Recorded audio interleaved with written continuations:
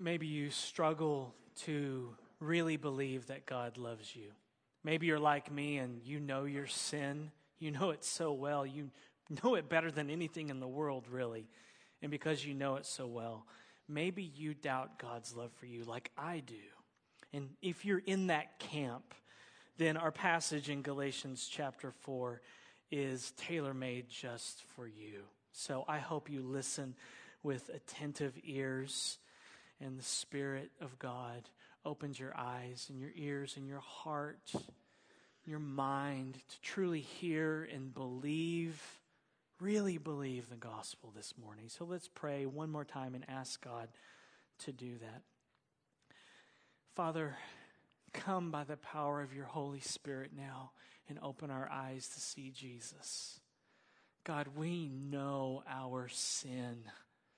God, we know it so well. Would that we knew the gospel better. Would that for every look at our sin, we would take 10 looks at Christ, as one of the Puritans said. Help us to look at Jesus again today and to truly believe that you love us, to truly believe this morning that the steadfast love of the Lord never ceases. Help us today for your glory and for our joy, we ask in Jesus' name. Amen. Perhaps you heard the news story this last week of the 15-year-old Florida boy who went to church last month seeking someone to adopt him. His parents were dead. He was being shuffled through the foster system, and he just wanted to be loved and to belong to a family. His name is Davian Only. And the only thing that Davian Only wants is to be loved. He said this, "I'll take anyone who will love me." Fortunately, Davian's story has made national headlines, and he has received over 10,000 responses. So it looks like the story is going to end well. I think the whole reason that the story made headlines and resonated with so many people is because Davian's cry to belong to a family and to be loved unconditionally is the cry of every human heart. We all want to belong, and we all want to be loved. Not only is this true of every human being, but how much more true is it of us, disciples, Christians, children of God, as it relates to our relationship with God? Don't we want to be loved unconditionally by God as sons and daughters? That's the gospel. That's the good news, is that we are loved unconditionally, regardless of how we feel, regardless of what we do. And it's right there in verses 6 through 7. So look, we'll kind of jump ahead because it's so good. In verses 6 and 7, hear the word of the Lord. "And because you are sons, God has sent the Spirit of His Son into our hearts, crying, 'Abba, Father.' So you are no longer a slave, but a son. And if a son, then an heir through God." For those of us, for those of you who have trusted in Jesus Christ, and you are trusting in Jesus Christ alone for your righteousness, for your right standing with a holy God.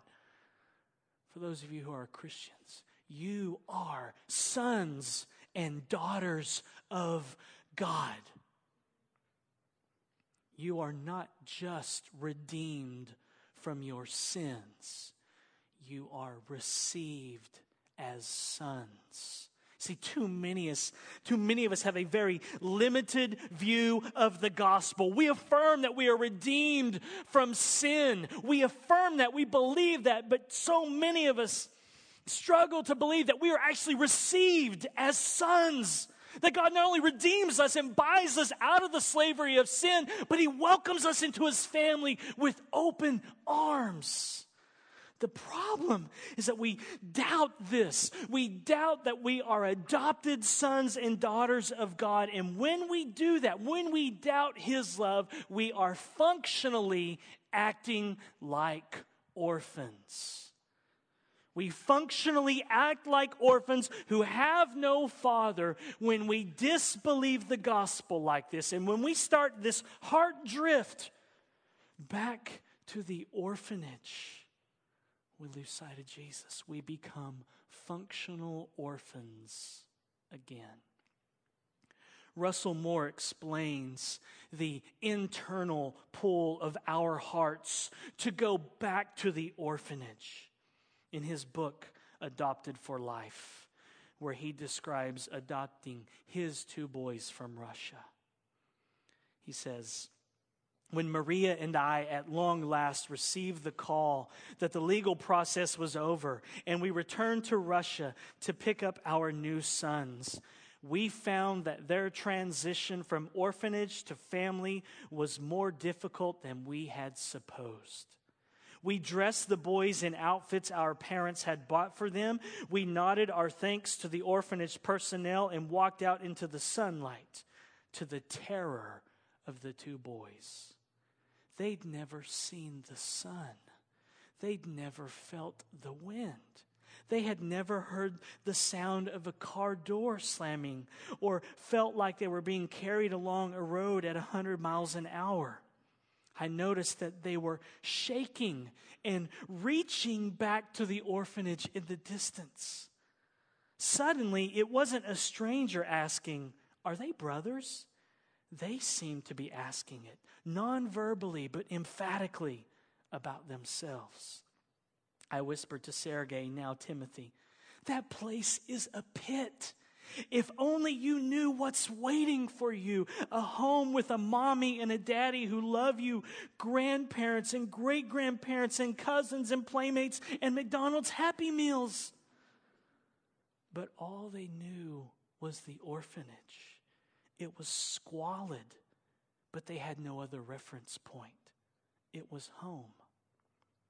We knew the boys had acclimated to our home, that they trusted us when they stopped hiding food in their high chairs. They knew there would be another meal coming and they wouldn't have to fight for the scraps. This was the new normal. They are now thoroughly Americanized, perhaps too much so, able to recognize the sound of a microwave ding from 40 yards away. I still remember, though, those little hands reaching for the orphanage, and I see myself there. The trauma of leaving the orphanage was unexpected to me because I knew how much better these boys' life would soon be. I thought they knew too, but they had no idea. They couldn't conceive of anything other than the status quo. My whispering to my boys, "You won't miss that orphanage," is only a shadow of something I should have known already. Our Father, our Heavenly Father, tells us that we too are unable to grasp what's waiting for us and how glorious it really is. It's hard for us to long for an inheritance to come, a harmonious Christ-ruled universe, when we've never seen anything like it. I do want to see the orphanage again. More importantly, I want to leave it again. Maybe Benjamin and Timothy and I will take a picture together in front of it before we leave to hang on our wall at home. I want to look in the back seat and see no hands reaching backward. I want to see 2 young men, maybe with sunglasses on, looking forward, smiling into the sunshine ahead of them. I can only pray that I'll do the same as I see my own orphanage in the rearview mirror. We all have a tendency to doubt God's love, to not truly believe that we are sons and daughters. And in those moments, we functionally start acting like orphans. And that's why our big idea today is this: don't go back to the orphanage. Christian, don't go back to the orphanage. Russell Moore's sons wanted to go back to the orphanage. They just couldn't grasp the amazing truth that they were adopted, that they had a family, a mom and a dad. They could not even begin to understand how incredibly freeing and wonderful their new life would be. And this is exactly what was happening in the Galatian churches that Paul is writing to. They were being told by a group of false teachers called Judaizers that they had to work, perform in order to earn God's love and keep His love. They were being told that they would have to come back under the Mosaic law in order to gain and maintain God's favor and love. They were being told that they had to go back to the orphanage of the law. But Paul writes to remind them that they are now sons of God. Look at verses 1 through 3. Paul says, I mean that the heir, as long as he is a child, is no different from a slave, though he is the owner of everything. But he is under guardians and managers until the date set by his father. In the same way, we also, when we were children, were enslaved to the elementary principles of the world. Now, let me clarify one thing before we move on. When I talk about being sons of God, I'm using the imagery that Paul is using. Paul is not anti-women. He's not anti-daughter. He's describing life as it was in the ancient Near East and life as it was in Roman culture in his day. The sons received the inheritance. That's just how it worked. So when I say to you, and when Paul says to you, both male and females, we say you are sons, we are both speaking to males and females. Paul's point is that we are all sons. And that means we are all heirs according to the promise given to Abraham, Galatians 3:29. And therefore, we all get the inheritance. The same thing happens when the church is called the bride of Christ, and yet it is made up of men. Okay, so ladies, you have to just deal with being called sons, and men, you have to deal with being called the bride of Christ. Okay, so save your politically correct emails. Paul continues the imagery of the son and the guardian that he started at the end of chapter 3 that we looked at last week. In Greek culture, a son was the heir of his father's fortunes, and the inheritance was his. But because the son was a child, and even though he technically owned everything, he didn't actually own it yet. A slave would watch over the young child, watch over the boy, until the time set by his father, and then he would say, now the inheritance is yours. Then he would receive the inheritance. So in one sense, that boy would be no different than a slave. He lived in the house, but he didn't own everything yet. So he was no different than the slave that watched over him. Paul is saying that we were all like children before we trusted in Christ. We were like slaves. We were enslaved, he says, to the elementary principles of the world. For Jews, this meant trying to keep God's law in order to earn his favor. That's what they thought they had to do. For Gentiles, as we'll see in verse 8 in a moment, it was worshiping all the idols and gods of this world. Both Jews and Gentiles were enslaved to many different things, just like we all are. Enslaved to the idols that, as John Calvin says, our hearts are idol factories. We can just pump out anything and we will worship it. Jews and Gentiles both worshipped anything they could in the world to try to fill that void in their heart, to give them joy and peace. But then Paul says something happened. Look at verses 4 and 5.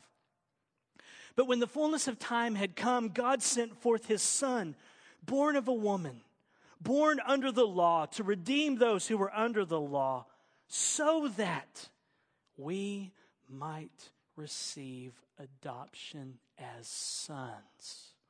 God, in his sovereignty, knew exactly when Jesus would come as the God-man.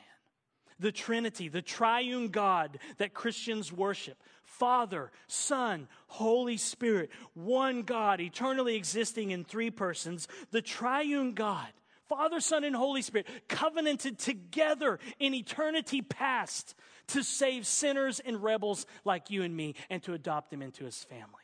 God came up with the gospel in eternity past. Theologians call it the covenant of redemption, that the Lamb of God, as Scripture says, was slain before the foundation of the world.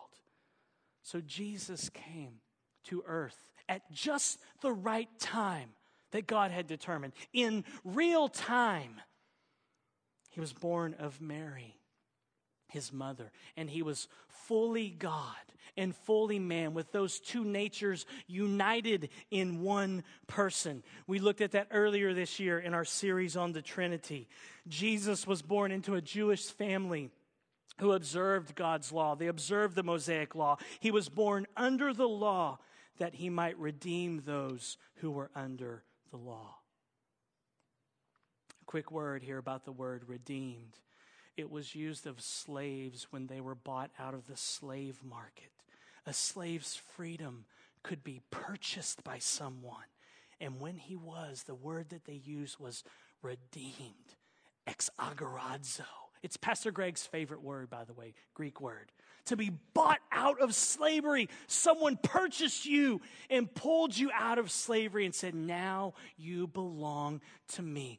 That's what Jesus came to do, to redeem us, to buy us back out of slavery to sin, slavery to death, slavery to the elementary principles of this world. And he came also to adopt us as sons. That's the so that of verse 5. See the so that in verse 5? You need to highlight that. You need to underline it. I don't care if you're a I don't write in my Bible kind of person. You need to be a I write in my Bible kind of person for those two words. Because what do they say in verse 5? Jesus redeemed us. Why? So that we might receive adoption as sons. He didn't just come to redeem you and leave you alone, because that would not be good news. Is it good news to have your sins forgiven, but then God wants nothing to do with you? Is that good news? I forgive you. Welcome to heaven on earth, the new earth. Welcome to eternity. I never want to see you for the rest of eternity. Is that good news? He redeemed us out of our sins to receive us as sons and daughters. That means if you've turned from your sins and you are trusting in Jesus Christ, then you are a son of God, an heir. The inheritance is yours. You are in God's family. He loves you, and therefore that means don't go back to the orphanage. You are adopted. The papers are signed. The inheritance is yours. God the Father loves you, Christian. But we go back to the orphanage, if you will, when we doubt God's love for us. And when we doubt our Father's love, it grieves his heart. It breaks his heart. As John Owen said, and you've heard me say many times, John Owen said, believers are afraid to have good thoughts of God. They think it a boldness to eye God or to think of God as good, gracious, tender, kind, loving. And they think herein they do well.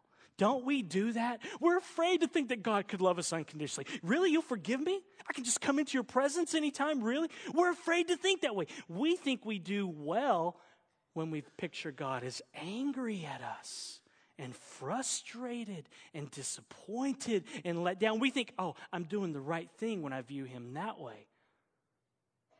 John Owen says, no. He says, it is exceedingly grievous to the Spirit of God to be so slandered in the hearts of those whom he dearly loves. For eminently the Father himself loves you. Resolve of that you may hold communion with him in it and be no more troubled about it. Yea, as your great trouble is about the Father's love, so you can no more trouble or burden him than by your unkindness in not believing of it. You functionally go back to the orphanage when you doubt his love. And when you doubt his love, in that moment, you are saying, I have no father. I have no home. I am an orphan. I am unloved. Nobody wants me. But the gospel is all about God adopting rebels and enemies into his family as sons that he dotes on and loves and rejoices over with singing, as the prophet Zephaniah says. J.I. Packer said this: "Were I asked to focus the New Testament message in 3 words, my proposal would be adoption through propitiation. And I do not expect ever to meet a richer or more pregnant summary of the gospel than that." The gospel can be summed up in those 3 words: adoption through propitiation. We are adopted through propitiation, through Jesus turning away God the Father's wrath away from us and squarely onto him. Propitiation is Jesus absorbing the wrath of God like a sponge, every last drop, turning it away from us onto himself. Adoption through propitiation. That is the gospel. Packer also said this: adoption is the highest privilege that the gospel offers, higher even than justification. Now think about this, because we value justification. We would agree with John Calvin that Christianity, the hinge that it swings on is justification. Justification is God declaring you not guilty in his eyes, giving you Jesus' righteousness so that you stand blameless in his eyes. Now, Packer says adoption, being brought into God's family as his sons and daughters and loved on, cherished and adored. Adoption is the highest privilege that the gospel offers, higher even than justification, higher than being declared righteous by God. That justification, by which we mean God's forgiveness of the past together with his acceptance for the future, is the primary and fundamental blessing of the gospel, is not in question. Justification is the primary blessing because it meets our primary spiritual need. We all stand by nature under God's judgment. His law condemns us, guilt gnaws at us, making us restless, miserable, and in our lucid moments, afraid. We have no peace in ourselves because we have not peace with our Maker. So we need the forgiveness of sins and assurance of a restored relationship with God more than we need anything else in the world. And this the gospel offers us before it offers us anything else. And as justification is the primary blessing, so it is the fundamental blessing in the sense that everything else in our salvation assumes it and rests on it, adoption included. But this is not to say that justification is the highest blessing of the gospel. Adoption is higher because of the richer relationship with God that it involves. Justification is a forensic idea, conceived in terms of law and viewing God as judge. Adoption is a family idea, conceived in terms of love and viewing God as Father. In adoption, God takes us into his family and fellowship and establishes us as his children and heirs. Closeness, affection, and generosity are at the heart of the relationship. To be right with God the judge is a great thing, but to be loved and cared for by God the Father is greater. To be right with God the judge and say, your sins are forgiven. That's great. But something greater is that then the Father says, come, you are my son. I love you. I care for you. That's why I said a few moments ago that it is not good news if God forgives our sins, brings us into eternity on the new earth in heaven, and wants nothing to do with us. That's not good news. Good news is that God says, I forgive you of everything that you've done. Now come into my arms, child. I love you. I care for you. I sing over you with joy because of my son, Jesus. That's why adoption is the highest blessing. I don't just want to be forgiven. I want to be loved by my Heavenly Father. But many of us, many of you, just like me, live like orphans. We live like we are not adopted sons and daughters of God. What did Jesus say in John 14? I will not leave you as orphans. And Jesus did not leave his disciples in one sense because God the Father sent the Holy Spirit, which Jesus talks about in John 14. And that's who Paul talks about here in Galatians. Look at verses 6 and 7. And because you are sons, God has sent the Spirit of his Son into our hearts, crying, Abba, Father. So you are no longer a slave, but a son. And if a son, then an heir through God. God sent the Holy Spirit to reassure us that we are adopted sons of God so that we would cry out, Abba, Father. God sent the Holy Spirit to reassure us that we are sons, because how often do we doubt that? Our hearts condemn us. 1 John 3 says, but God is greater than our hearts. It must have been on Paul's heart, because he says the same thing in Romans 8:14 through 17. For all who are led by the Spirit of God are sons of God. For you did not receive the spirit of slavery to fall back into fear, but you have received the Spirit of adoption as sons, by whom we cry, Abba, Father. The Spirit himself bears witness with our spirit that we are children of God, and if children, then heirs, heirs of God and fellow heirs with Christ. Abba, Father. These are intimate terms. Like when your child hops up in your lap and says, Daddy or Mommy, can I do this? Can I have that? F.F. Bruce, commentator, says this: Abba is the voice of the Spirit of Jesus on the lips of his people. Abba, Father, is the voice of the Spirit of Jesus on the lips of his people. This is bare bones Christianity right here, calling on God as our Father. Christian, you are no longer a slave with no rights. You are a son, an heir, and you can cry out, Father. And because you can cry out to God as your Father, then that means don't go back to the orphanage. The Galatians were trying to return to the orphanage. Look at verses 8 through 11. Formerly, when you did not know God, you were enslaved to those that by nature are not God's. But now that you have come to know God, or rather to be known by God, how can you turn back again to the weak and worthless elementary principles of the world, whose slaves you want to become once more? You observe days and months and seasons and years. I am afraid I may have labored over you in vain. Before they heard and believed the gospel, the Galatian churches were slaves to the things of this world. They worshiped gods and idols. In a sense, they worshiped themselves. But they had come to know Jesus. Or better, Paul says, Jesus has come to know them.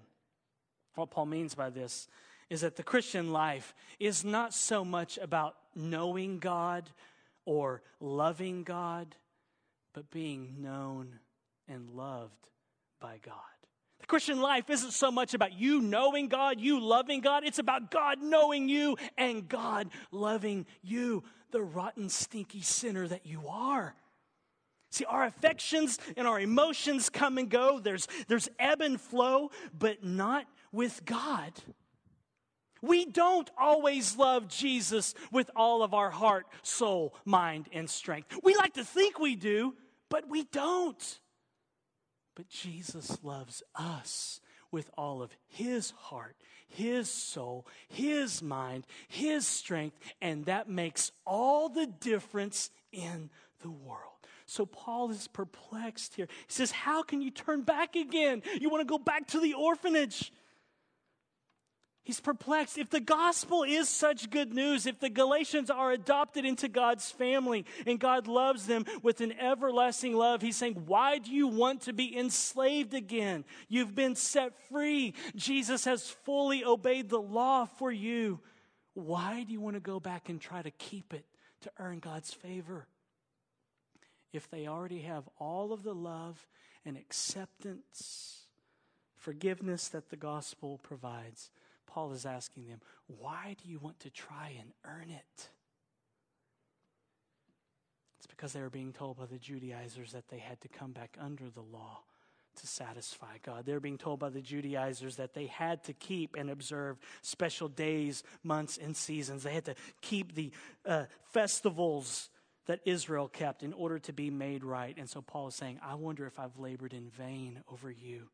He's perplexed that they want to give up their status as adopted sons so that they can be slaves and orphans once again.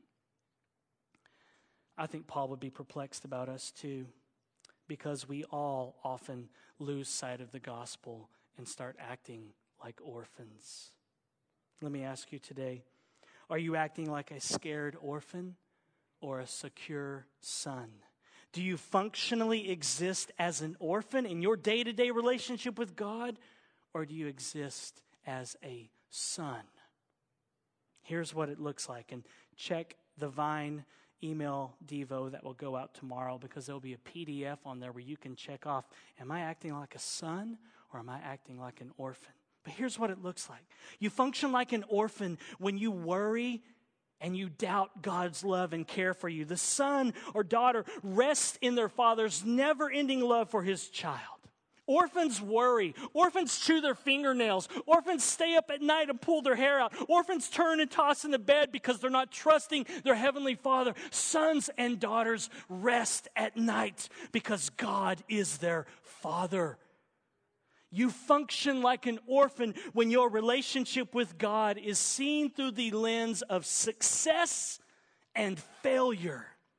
The son or daughter rests in the truth that they're covered in the righteousness of Jesus and that they're blameless in God's eyes. And when God looks at them, he sees someone who has fully obeyed the law because Jesus fully obeyed the law for us. But orphans focus on their failures, how much they fail God, and they despair and they want to quit and give up because all they know is sin. That's how some orphans work. Some orphans get prideful because they think they obey well. They think they're good. And they get prideful at how much they do for God. But sons and daughters rest in the imputed righteousness of Jesus that is given to them by God. The orphan is defensive when accused of error or weakness. The son or daughter is open to criticism because you rest in the perfect righteousness of Jesus. Orphans can't handle criticism.